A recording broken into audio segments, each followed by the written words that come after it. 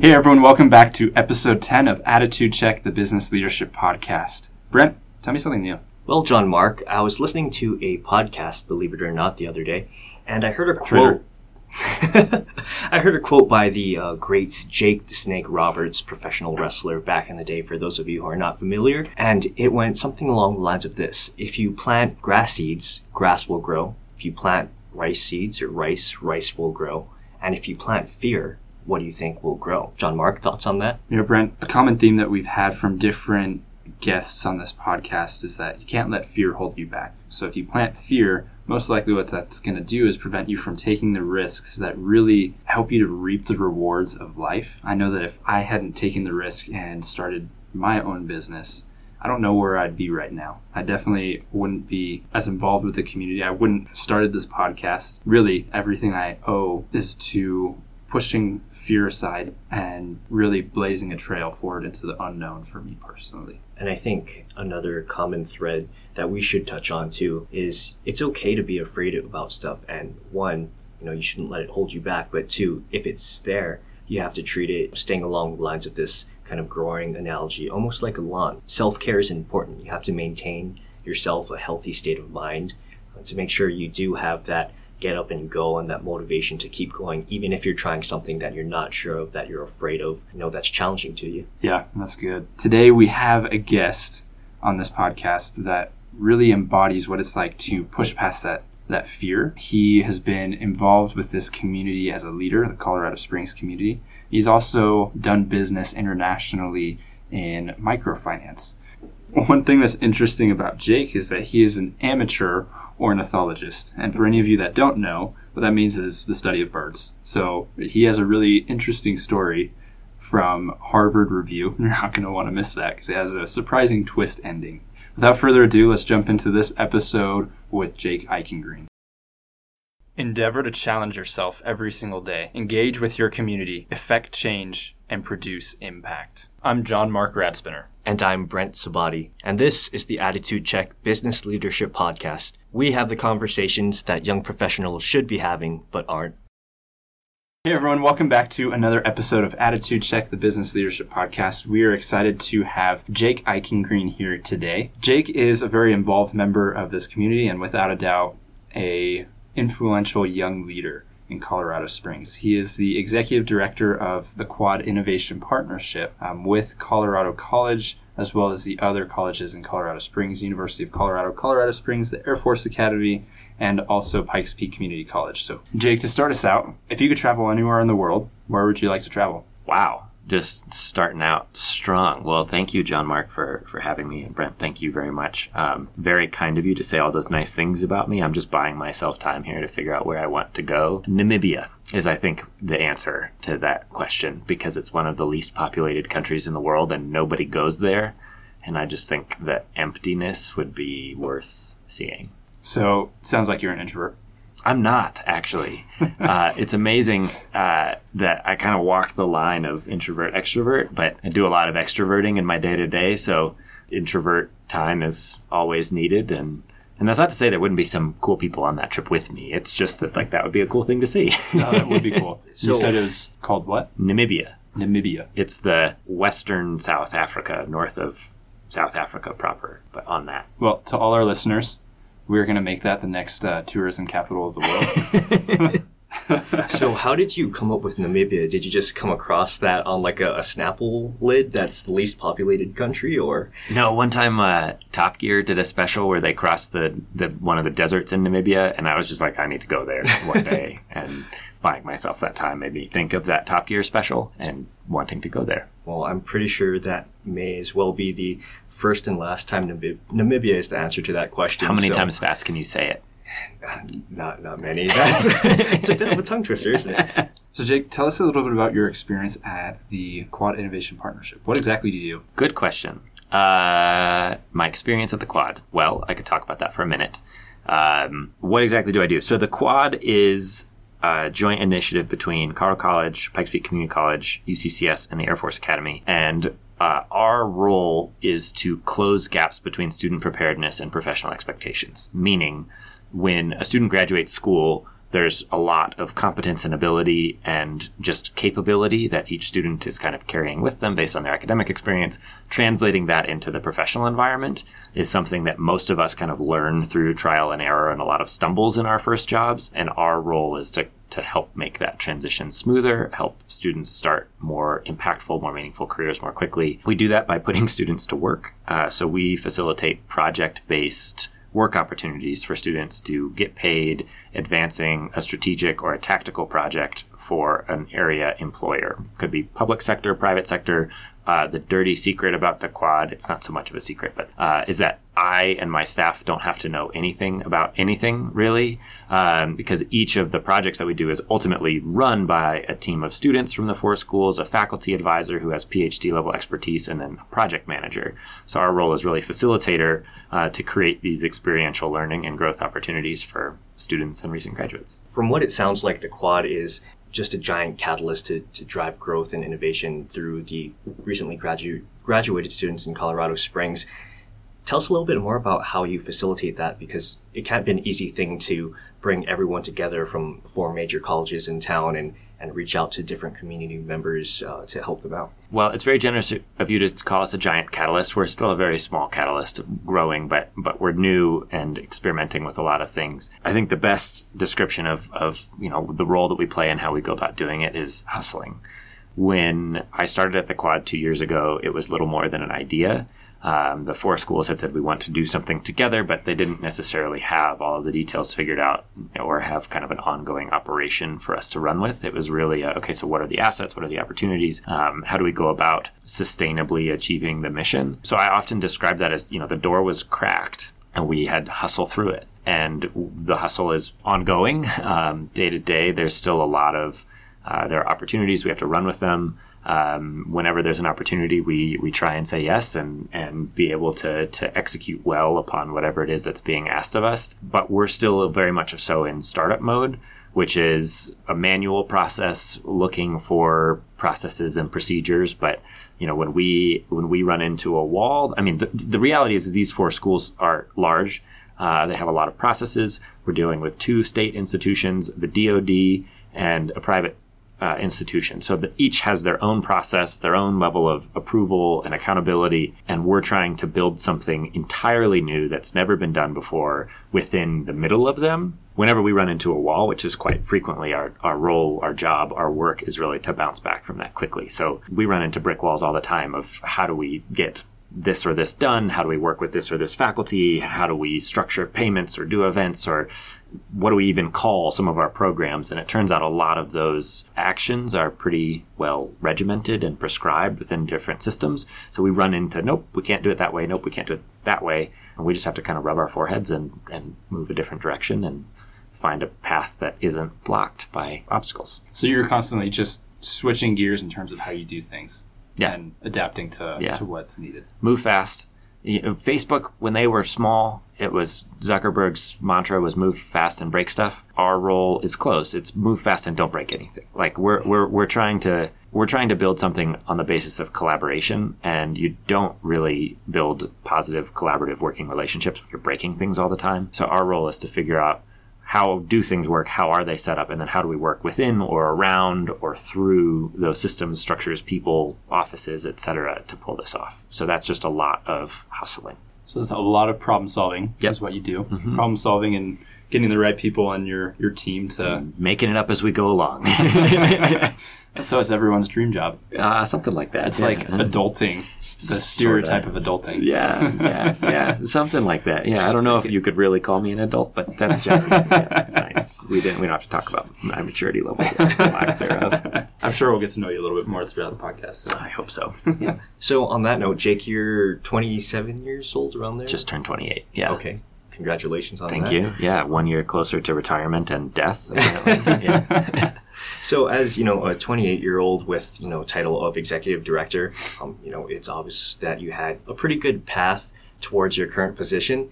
So tell the listeners a little bit more about where you started off from and your journey towards your current position with the Quad. That's a fun story. So I grew up in Colorado Springs. I'm a Colorado Springs native. Went to Palmer High School downtown. That's the question everybody always follows that up with. And when I was younger, I worked really hard to leave Colorado Springs. It's amazing how much this community has changed very quickly. But it was not a place I saw a lot of opportunity at the time. So moved out east to school. Had a lot of opportunities while I was in school to get involved in international development in East Africa. Ultimately ended up in venture capital in Las Vegas for a variety of reasons that I still don't fully understand. And was working for the guy who built Zappos.com, Tony Hsieh. I was doing venture capital investing for him. Phenomenal opportunity for me to learn the ins and outs of business, to get to work with 40 different companies a week, and really understand their value proposition, how they were built, how they were thinking about strategic growth. Just unbelievable opportunity for me to learn and grow. Then fell into my next position. I was rock climbing, visiting my family in Colorado, and fell and broke an ankle and couldn't fly and had to take some extended leave from work waiting for surgery, and connected with a real estate development company here in Colorado Springs, one of the people who run the company. He was also on crutches, so walked out of that coffee with a job offer, obviously because we just had the crutches in common. Worked there for another year, another just phenomenal opportunity to learn a completely different side of the business spectrum. VC moves fast, lots of risk, lots of planned failures. You make 10 investments, 9 of them you're not getting back. Real estate is the opposite of that, where you have to be so intentional with every move that you make sure that all of the variables are controlled for before you make a decision. And then I moved to East Africa to start my own company. Landed this role with the Quad due to some relationships I had previously. Somebody reached out and said, hey, we're going to staff this thing. Are you ever thinking about coming home? And in that moment, I actually had Giardia, which is a just horrible gastrointestinal situation. So I was just sick as a dog reading this email. Hey, are you ever coming home? And I was like, yeah, that sounds pretty great.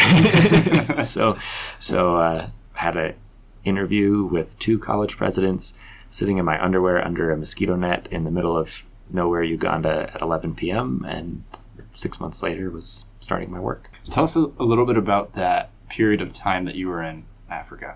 So I still do some work in Africa. So I've been working on and off in Uganda for 8 years, or coming up on 8 years now. Started with undergraduate study abroad. That turned into thesis research. That turned into a company. I joke that I got bit by something and just haven't been able to stop going back since. So all of my research, everything that I've done over there is related to economic development and understanding microfinance loans. So these are the small loans that are pretty popular in development literature right now. A few $100 given for 3 months, 6 months, at interest that is low in comparison to local rates, but quite high in comparison to what we might expect as Americans. So the average microfinance interest rate is somewhere between 30 and 120% annually, which is difficult to build a business with.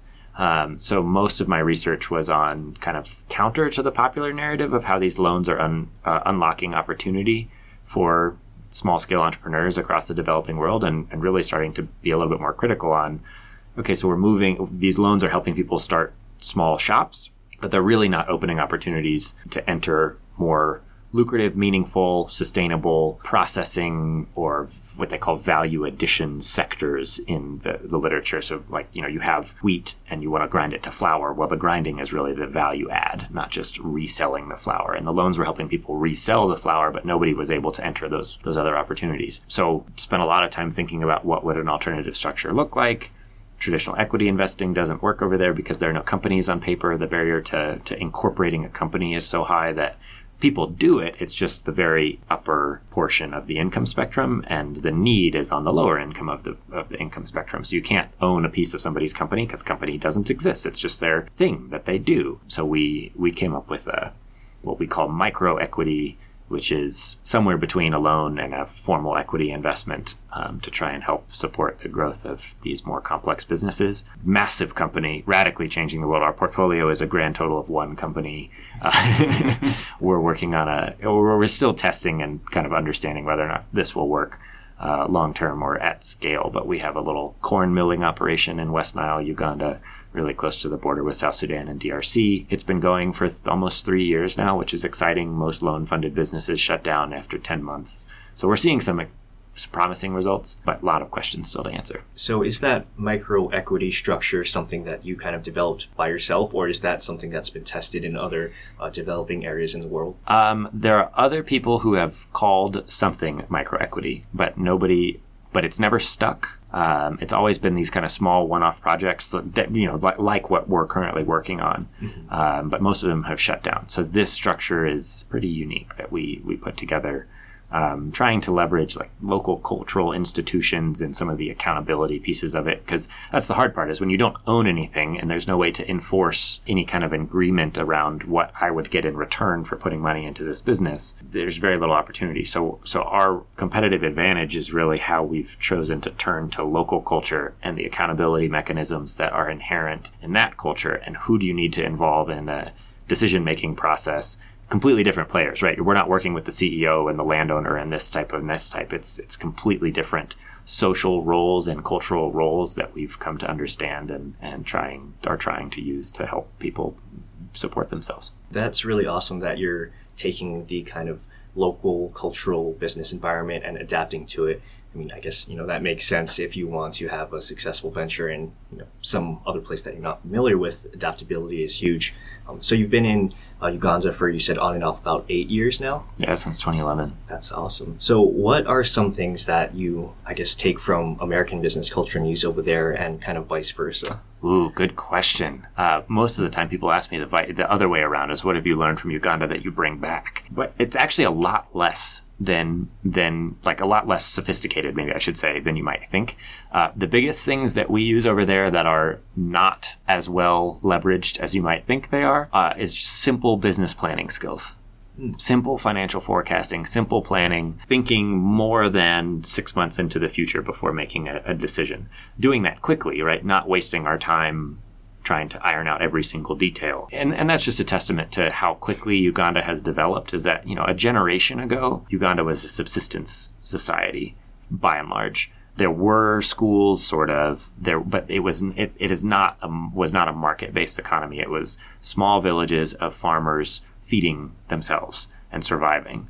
And in a generation, we've gone from that paradigm and that way of life now to not a fully developed market economy, but a pretty sophisticated market economy where there are businesses and supply chains and formal relationships and contracts and all sorts of other things that did not exist 25 years ago. So there's just not as much of a familiarity with this idea of, well, we need to assess whether or not an idea is a good one before we put money into it. A good story to illustrate that is I was doing some work in one part of the country with some farmers prior to starting this company. They had a neighbor who had a poultry operation, and this neighbor was very wealthy. And they said, well, we're going to sell all of our crops and we're going to buy chickens. And we're just going to do it because he's wealthy, therefore chickens must be the key, and that's what's going to happen. And then we sat down and did just a little bit of forecasting, and they realized that you have to have a certain, you have to be operating at scale before raising chickens is profitable. Like, you can't just raise 12 at a time, because medicine and food and all of the work required to raise chickens, there's nothing left. So it was the first time that they had the opportunity to think through pros, cons, potential outcomes, how all these types of things work together. And they move so fast when exposed to that type of thinking. It's so cool to just watch, the introduction of a simple concept like business planning just catch fire and go completely out of control in the best possible way. So these people are very willing to learn. Oh my goodness. So willing to learn. Hungry. That's another level to grassroots, quote unquote, business movement, is just being able to see that idea develop and just catch on that. That's an awesome thing to be able to witness. Kind of moving on from that, I love all of that experience and that you're very passionate about seeing that economic development and the microfinancing, micro equity loans. So transitioning back to America, one of your jobs at the Quad Innovation is essentially managing expectations of students coming out of college. What have you seen being some of the biggest roadblocks for students coming out of college, and what advice do you have for college students that are graduating? I think there's this huge misconception among the student populations that adults know what they're doing. Again, I'm not quite sure that I agree with this classification of me as adult, but I have yet to meet an adult that knows what they're doing. And I mean that in the best possible way, right? We're all kind of in the process of making decisions and responding to them, and then making more decisions on the basis of those decisions. It's just a never-ending decision-making every day we're faced with choices. We have to respond to those choices, do the best we can, and we always do. We all try to bring our knowledge and experience and values and just our whole person into the decision-making process. The students that we work with, I think, have this conception of there's a right answer to professional life and adulthood in a way that is the same as a math problem set. Not everyone, but I think it's quite common. A lot of the transition that we try and support students through is that sense of, yeah, there is no right answer. There's also no wrong answer. Moving into a professional adult life there are expectations that are placed on you. There are wrong answers, right? You can't not show up for work, those types of things. There's not the same level of somebody else knows the answer that they're asking you to then go find. You have to go find your own answer. Somebody else may be asking the question, or you might be asking the question of yourself. That can be a really uncomfortable transition. So I know I'm being a little vague in like how I'm describing that, like not really specific, because it expresses itself differently for different people. But it really is a key moment of change for students who, for some, have been planning for college and marching along this kind of prescribed path of academic success since they were in elementary school, and their parents enrolled them in extracurriculars so that they would look better on a college application. So tying that into all of the other things you're currently working on and have done in the past, it seems like you have a lot of experience from different groups as far as mentoring people or being around people who are trying to make a decision, whether that's new business opportunities in Uganda or whether that's in the venture capital world. Did you ever expect yourself to be in this kind of position coming through college or developing your professional career? No, and honestly, that's the first time I've ever thought about it in that way. Of when you look backwards, it's always like a pretty straight line. You're like, oh, that led to this, and that led to that. But when you kind of are in the midst of it, no idea where I'm going, or even where I'm going next. Like tomorrow, like I have no idea where I'm going to end up tomorrow, Wednesday, day after today, like not like some metaphorical tomorrow. So no, I had no idea where I wanted to end up. When I graduated college, I did this fellowship called Venture for America. That was how I landed in venture capital. And it was an interesting fellowship because I had never really found business as a super exciting concept, but I'd been really entrepreneurial since I was little. I started a little business when I was 19, and there was that thread through my life of business.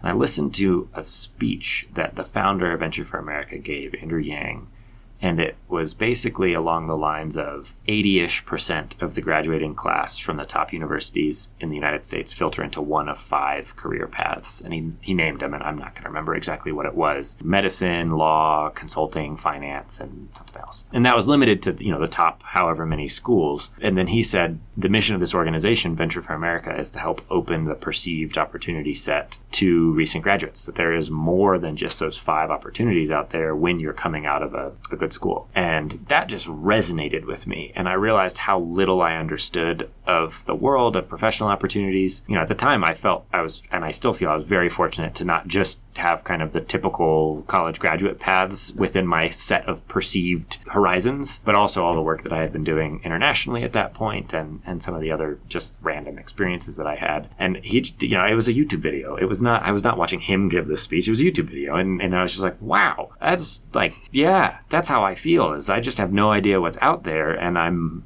in interview processes for management consulting firms, and everybody says that everybody who's in management consulting is really unhappy. And I'm sure that's not true. I'm sure there are people who love it, but I also know that, the stereotype culture of that field, and just decided that I'd go after this fellowship. Kind of applied on that whim. Another friend of mine had done it and had said good things, and then did an interview and was like, wow, I kind of want this a little bit more now. And then did another interview. It's like, wow, I want this a little bit more now. And ultimately, I have not pursued the traditional startup path. I haven't pursued venture capital for what I do in Uganda. The Quad is a revenue generating social enterprise, but it's owned by a nonprofit. There's 4 nonprofit colleges. It's not even actually an entity. It's just a thing. Through that just decision to say, hey, what else is out there? Here I am. I, fell off a rock at one point and landed at another job. So all that to say, it's never a straight path. No, it's never a straight path. And it's also say yes to the opportunities that are in front of you.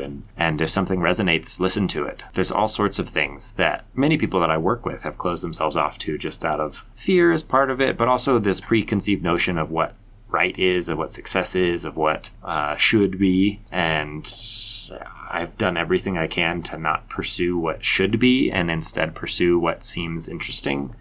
and have been very fortunate in how that's kind of progressed. So then what is success to you? Ooh, good question. What is success to me? It's happiness. And that might seem like a cop-out answer, but it's really grounded in a lot of different pieces of my own story. Like one of the initial, so when I was first doing work in Uganda, I did the study abroad as a sophomore in college, and I went back my junior year and spent several months living there by myself collecting data for this paper I was writing. And what I was trying to do was understand what the academics call subjective well-being, meaning the answer to the question, hey, how you doing? Like if you say good, then your subjective well-being is good. If you say bad, then it's just how you perceive you're doing, your life is going. And that piece was always missing from the development literature. People would look at microfinance or they'd look at different development programs and they'd say, well, this program accomplished a this % increase in incomes, or we saw this number of infant mortality, or fewer infant deaths, however you say that. We saw infant mortality decline. We saw this disease. It was very quantitative and it was very dry and like missing the human piece of development. And what I had experienced living over there was that people were developing, their incomes were growing, but they were actually a lot less happy than they had been because of how fast their society was changing. They were in communities that had new things happening that they didn't understand.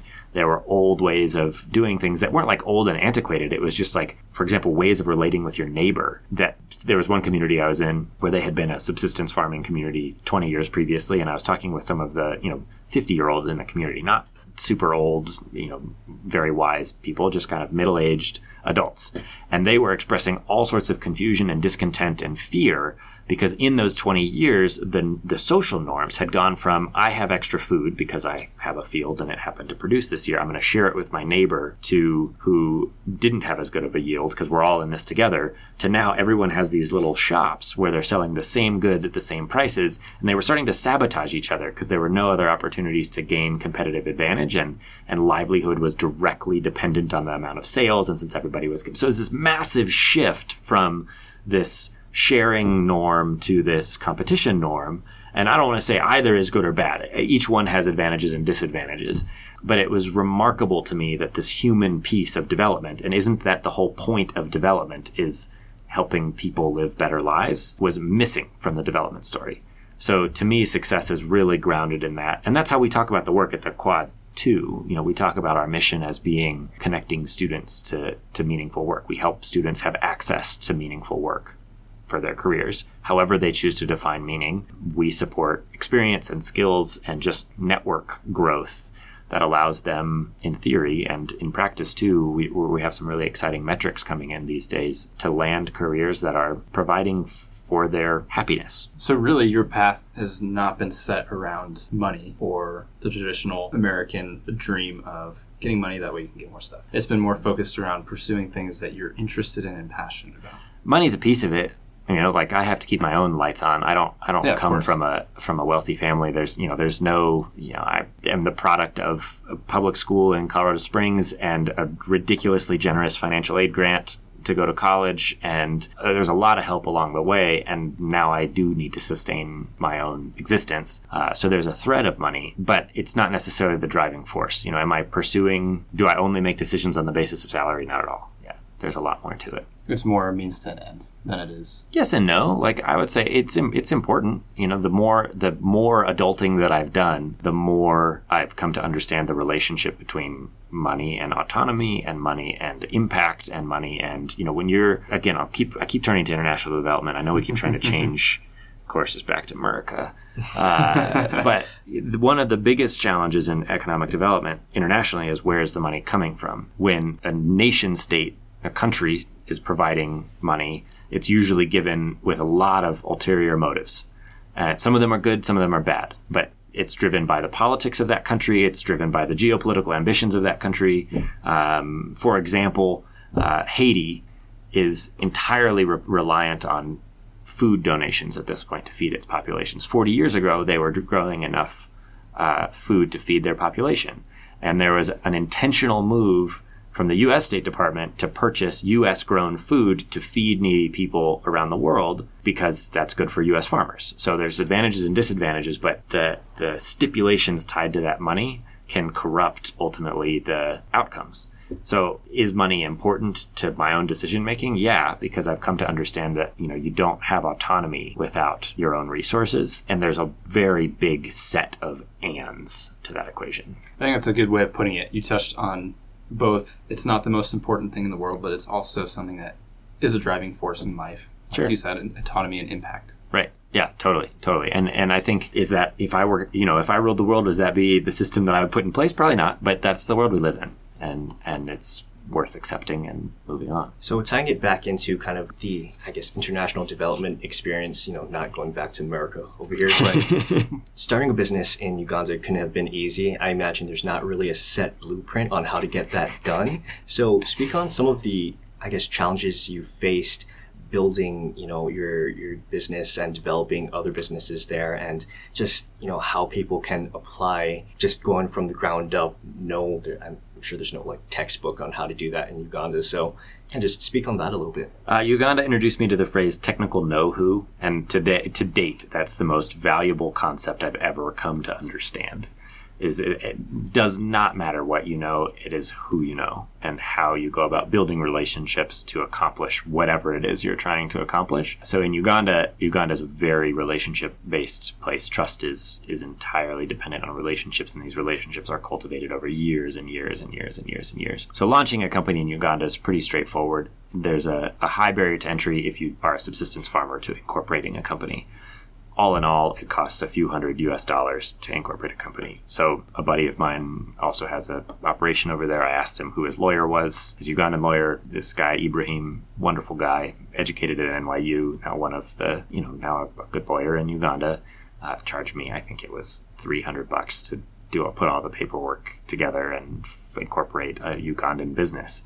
At the time, I was living there actually on a Fulbright, which is a State Department program. So there's some visa immigration components to that I didn't know that I had already kind of green-lighted myself into by having the specific type of visa that I had for the Fulbright. So some of it was accidental. Of if I was there on a tourist visa, it would have been way more difficult. And now that I've left, the company still exists. So the fact that I go back on tourist visas to kind of check in on things, it doesn't pose nearly as much of an obstacle as it would to start the thing. Yeah, there really isn't a process, and I never learned a process. It was really just try and do something, but ask a lot of questions first. And that was really the Ugandan piece of it is I might have an idea, I might think of something that might work, and I came to understand that I was thinking about it entirely differently than the people I was working with. So for example, like I work with this farmers group, and it's just a group of 35-ish farmers who do stuff together. They live in the same area. There are 35 members to this group, but there are 50 people in the group.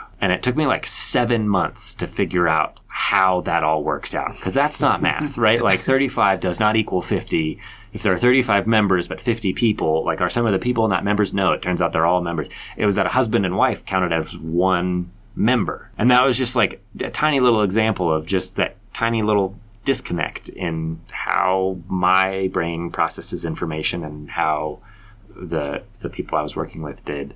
And so I just, the key was ask questions, and like move.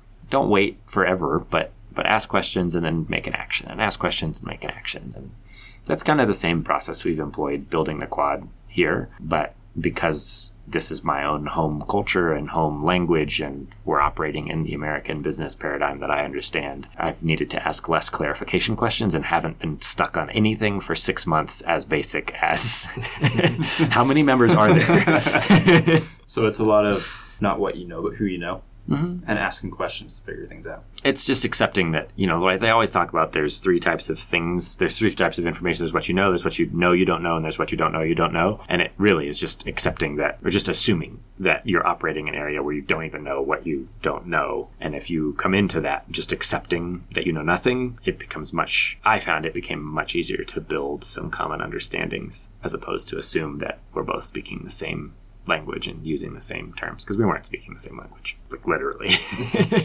So it kind of ties in. I'm going to make a weird transition. Please do. It kind of ties into, as someone transitioning from college into the workforce, or even from high school into the workforce, depending on what path you decide to take. A lot of that asking questions, really just assuming that you don't know anything, comes more from a mentor, finding a mentor, someone that you can ask questions and really take on that assumption. I know nothing. Your experience, you know a lot more than I do. So help me learn. So how has mentorship played a role in the things that you've done? Yeah, I completely agree that there is a role, like the who you know portion of it is who do you get to ask those questions of. It's not necessarily the back room, hey, will you do me this favor entirely illegally or, out of sync. It's who do you know that can either provide an introduction or answer a question or provide guidance or like provide feedback. And I think my own personal relationship with mentorship is that I've had a gazillion of them. And I've never had a single mentor necessarily or like a primary mentor that I've, some people like one mentor and that's really their trusted person, their partner in a way. And that's never been my relationship with mentorship. It's really been recognizing that I really don't know very much. And there are a lot of people who can teach me a lot of things and trying to treat each opportunity as an opportunity to learn too. So if you asked me who was my mentor, I probably wouldn't have an answer for you. But if you asked me who were some of my mentors, my list would probably be 125 people long. Because sometimes mentorship, in my experience, has been a one-off, right? There's just been a one really informative meeting. And sometimes mentorship has been a multi-year relationship where we see each other frequently. And sometimes it's been a really long multi-year process where we've seen each other 3 times over that whole period. But every time I walk away being like, man, I am doing everything wrong. That guy gets it, or that woman, or she gets it, right? Like, so, but yeah, the technical know-who is who do you turn to for answers? Who do you turn to poke holes in your ideas? Who do you turn to ask you questions to better understand how you're thinking about it or how I'm thinking about it? All that's to say, mentorship is important. Mentorship is huge. And it can come in a lot of different ways, from the informal one-offs to having a more formal relationship. Oh, yeah. And I think that's a key concept towards mentorship that a lot of people don't really think of, as far as, coming to your mentor with ideas for them to poke holes in it. Because a lot of times people think of mentors as just someone that you go and maybe ask a few questions and they just give you this like sagely wisdom of how the world works. But it's just as important for you to bring something to them for them to work with. So it's not just basically a one-way conversation. I think sometimes people approach mentorship from this perspective of a mentor tells you what you should do, right? Like, what should I do, oh mighty mentor? But that, I think you're absolutely right that mentorship is much more of a two-way street. It's more of a, what am I not thinking about here? Hey, I just want to run this by you. What do you think? How would you approach the situation? What are your values? How did you make these decisions? What are your frustrations in your day-to-day? Just kind of understanding their perspective on life. Honestly, in some of the best mentors that I've had, they don't give me direct answers. Like, exactly. I'll try and seek something out, like, how did you do this? What's the best way for me to do this? And they will answer it with a question, and they'll keep probing me. Oh, man. So they force me to come to my own conclusion, but that's the best way to learn. That's one of my favorite mentors, and I do have favorites, but I'm not going to name names. I'll go, and it is a he. I'll go to him with a situation. I'll be like, hey, like, help me work through this. How would you approach this? What do you think? And the only thing he responds with are these brilliantly crafted, open-ended questions that aren't, well, what do you think, or what did they say, or how did this happen? It's like, what do you think you should do? Or how do you think this other person is approaching it? And it's this 35, 40-minute long conversation where he is expertly guiding me to an answer, but he's not giving me that answer at all. He's just asking a question and then asking another question that is kind of connected, or sometimes not, but then I have to draw the connection myself. And then at the end of the time, it always ends with, I agree. I think you're on exactly the right track. And it's like the most empowering moment of just like, I figured this out myself. Like, I knew this. And he agrees. Yeah, it is a good point. Mentorship, like we talked about, it's not something that you get a whole bunch of answers from. Mm-hmm. It's something that you are guided to those answers yourself. And it doesn't have to be a regimented process. It's not a process, right? Like, It's not a weekly meeting. I mean, for some people, it's a weekly meeting. But, like, in my experience, it has not at all been a weekly meeting to talk about it's not therapy. And don't get me wrong, right? Like, therapy is also a tremendously valuable tool for a lot of people to accomplish really amazing things. And that's a completely different relationship and structure than mentorship. So I totally agree with everything you just said on mentorship. It's such a critical part to developing, whether, you're young, you're old, just continually learning throughout your life and career is huge. And while I'm sure we could talk about this in America and things happening overseas for another couple hours, we want to be respectful of your time and kind of transition into our shorter bullet questions. So I'll recommend one resource that's helpful to you in your everyday life, a book that you would recommend, and anything you want to leave with the audience. So I'll start with the book. Bury My Heart at Wounded Knee is an old book, and I'm currently reading it now, so I haven't finished it, but I think everybody knows the ending. And what struck me about it is just like that's the legacy of our Western society, and there's just so much that we can learn from where we came from, good and bad, and accepting the things that we have done wrong that we don't really want to own or be proud of is a key piece of progress. A resource that everyone can use in their day-to-day life, I would say, honestly, your grocery store. But I mean, that comes from a place of just eating well and taking care of yourself. We all live stressful lives these days. We all do more than we probably should, and I certainly don't know how to say no at all. I've yet to figure that out. And there's something to be said for eating well, eating right, and how that type of self-care can support you through whatever it is that you're going through. And then the last thing that I will leave the listeners with is just this really interesting study that I was recently reading. It came out of Harvard, completely separate from what we're talking about. They were studying roadkill outside of Boston, and they realized that of all the birds that were getting hit by cars, crows were not among them. And so it launched this whole study into crows and how they work. And they figured out that crows in Massachusetts have, particularly in the Boston area, have a really sophisticated communication mechanism. Whenever a car's coming, they go, caw, caw. Oh my gosh. Oh, that might be the best setup I've ever. I was not expecting that. It took me a minute. That was good. Just cut it off there, just with the silence.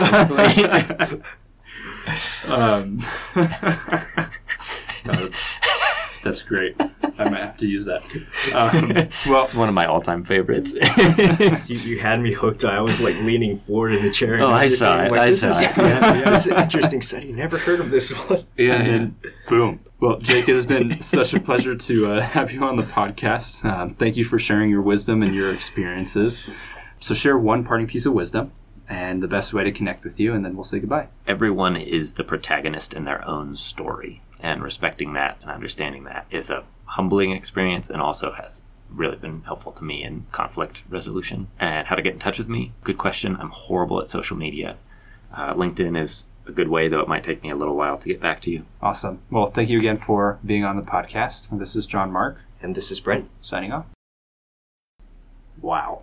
There's just so much that Jake talked about, and he hit on so many good points, and he dropped so many value bombs in this episode, and we're very thankful that he took the time to come on to this episode of Attitude Check. It was definitely interesting learning a little bit more about what it looks like in the international community in terms of microfinancing and how culture is a driving force behind that, and hearing about his cool model with the micro equity loans. That was a very interesting aspect to microfinancing as well.